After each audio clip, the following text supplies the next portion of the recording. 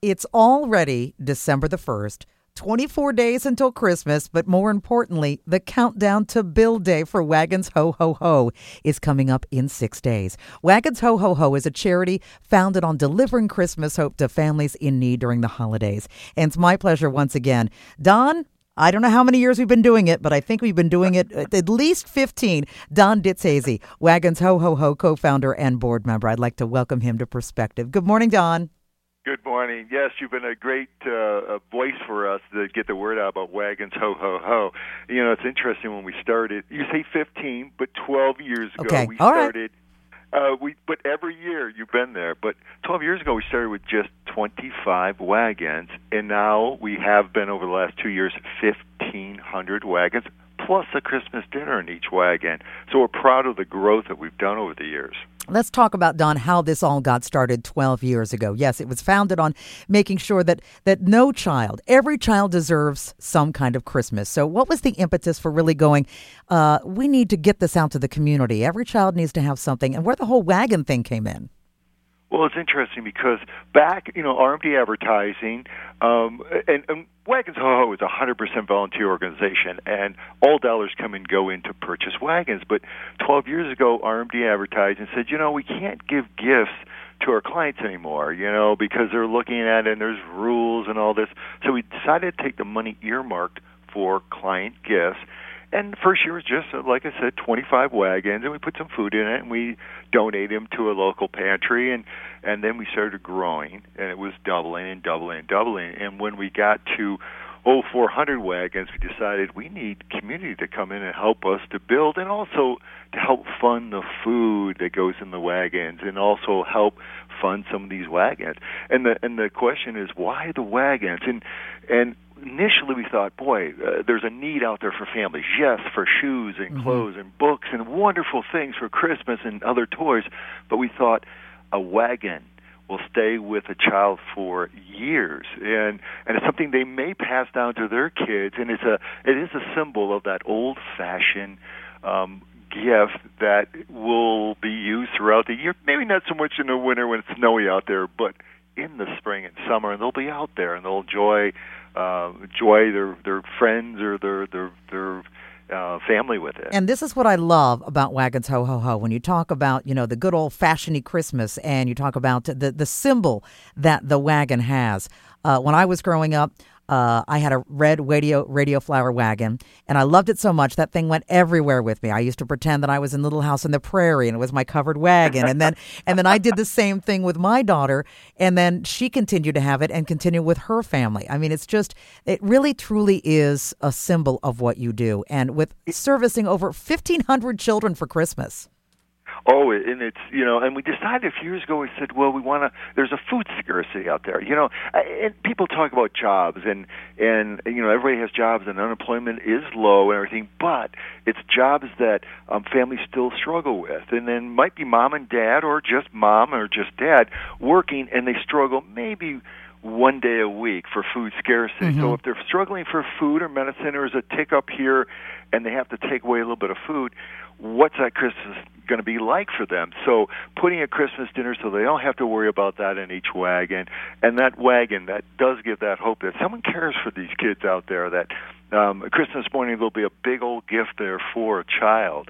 And that's really how we really want to talk to the families and people out there. And we talk about giving to families, and it's a wonderful thing. It's a beautiful thing. We have more than 25 charitable partners. Now, these partners, they know families. They know the families in need because they work with them. Right. And we turn to them to turn around and vet out the families they know. So we have all these charitable partners, nonprofits and churches coming in to take our wagons and disperse them out to families in need. And let's talk about, the Bill Day is coming up Saturday, December the 7th. And the Bill Day is so exciting because you basically turn a big old gym into Santa's workshop. That is true. From 7:30 in the morning to 5:30 at night, we talk about this is a one-day, yes, a lot of work to begin with, but it's a one-day event where we have more than 700 volunteers that come in 3 different shifts, and they build these wagons, and it's a big party. We have a lot of food. I'm still looking for more, but a lot of food keep the energy up for the volunteers, and they come in. We have music. Beat Squad comes in every year, and all this great music, Christmas music, of course, and other music to keep the energy up and food energy up. So it is a Santa's workshop, and it's so active. This year we're going to do a live feed, so people can see. Your listenership can go. I'm going to see what this is all about, and they can see all the working and a lot of noise, a lot of banging and fixing wagons, things like that. We're excited about that, and but that's what Wagons been premised on. And the biggest thing, and we had talked about this, and it's a very proud thing, is when a family or person puts this wagon together, they flip it to the backside and they sign a good luck message or Merry Christmas or something like that on the bottom of this message, or a message on the bottom of the wagon to kind of give that symbol of hope to a child. Merry Christmas or whatever message they want. And that's a personalized thing that they feel proud about. And we talk about, yes, that we have great food coming in, we have food going out to families and a gift, but really the community comes together on these volunteers. We have teams that have been doing it for years that come in with team members, and it's just a big party, and they come together, and it's a charity thing that they can get their hands, quote unquote, dirty. And we had one volunteer, and he says every year he says the same thing, and he says, this is my Christmas tradition. I don't do much during the holidays, but I look forward to doing this. So it's a great thing for families, but really the community coming together and doing some great things together. Donn, let's talk about how we can help. Is it too late if people would like to volunteer, to put wagons together? But you said you're still looking for some people to maybe help with the food for all the volunteers. Yeah, it's the sign up for volunteer always starts October 1, and it fills up within 2 days. It's amazing. But what that's a good problem to have, isn't it? It really is. We do have a wait list. So if some groups or some people can't make it, they go, something came up, and they tell us, and we have a wait list. But it's a great problem. But we're proud of that. But also we're looking for, maybe there's a matching program for an office or a corporation, or being a sponsor, and from $500 to $10,000 to come in and be a sponsor for wagons. Day of food is a big thing. We have some great food champions, we call them. They'll be a champion of 1,500 boxes of stuffing and 1,500 cans of sweet potatoes. We have all these great groups bringing that food in, all donated food, but we do need funds for the wagons, and as we continually grow and the needs there, and so we're looking for donations, and it could be just I'm going to donate $5, and go to wagonshohoho.org and get more information about the organization. Another thing that the need is out there. And we've been Columbus-based for 12 years, and our whole distribution goes out throughout, even into West Virginia and throughout Ohio. But we've been tapped on the shoulder, and we said, we want to do this out in Detroit. I was going to say, you guys are really, Oh, Detroit will do they're coming down. They're on board, and this year they're on board, and they're going to come down and watch the whole build. Detroit's in on it. Pittsburgh is very interested, and we have somebody that says, we want to see what it's all about, and Cleveland as well. So Cleveland will come down, and it's these connections where they know that there's a great need in the city, and they'll move from there. So we're proud that it's growing more and more, and 5 more years. As we move through different cities, what will the organization be? And we're it's a great thing to be part of, and we look for partners for that. It really is becoming a wagon train. I was going to say, you guys have got to be an inspiration where so many other organizations that take care of those in need in their communities look at you and say, look, it's amazing what they've done, and we want to do this for our own communities.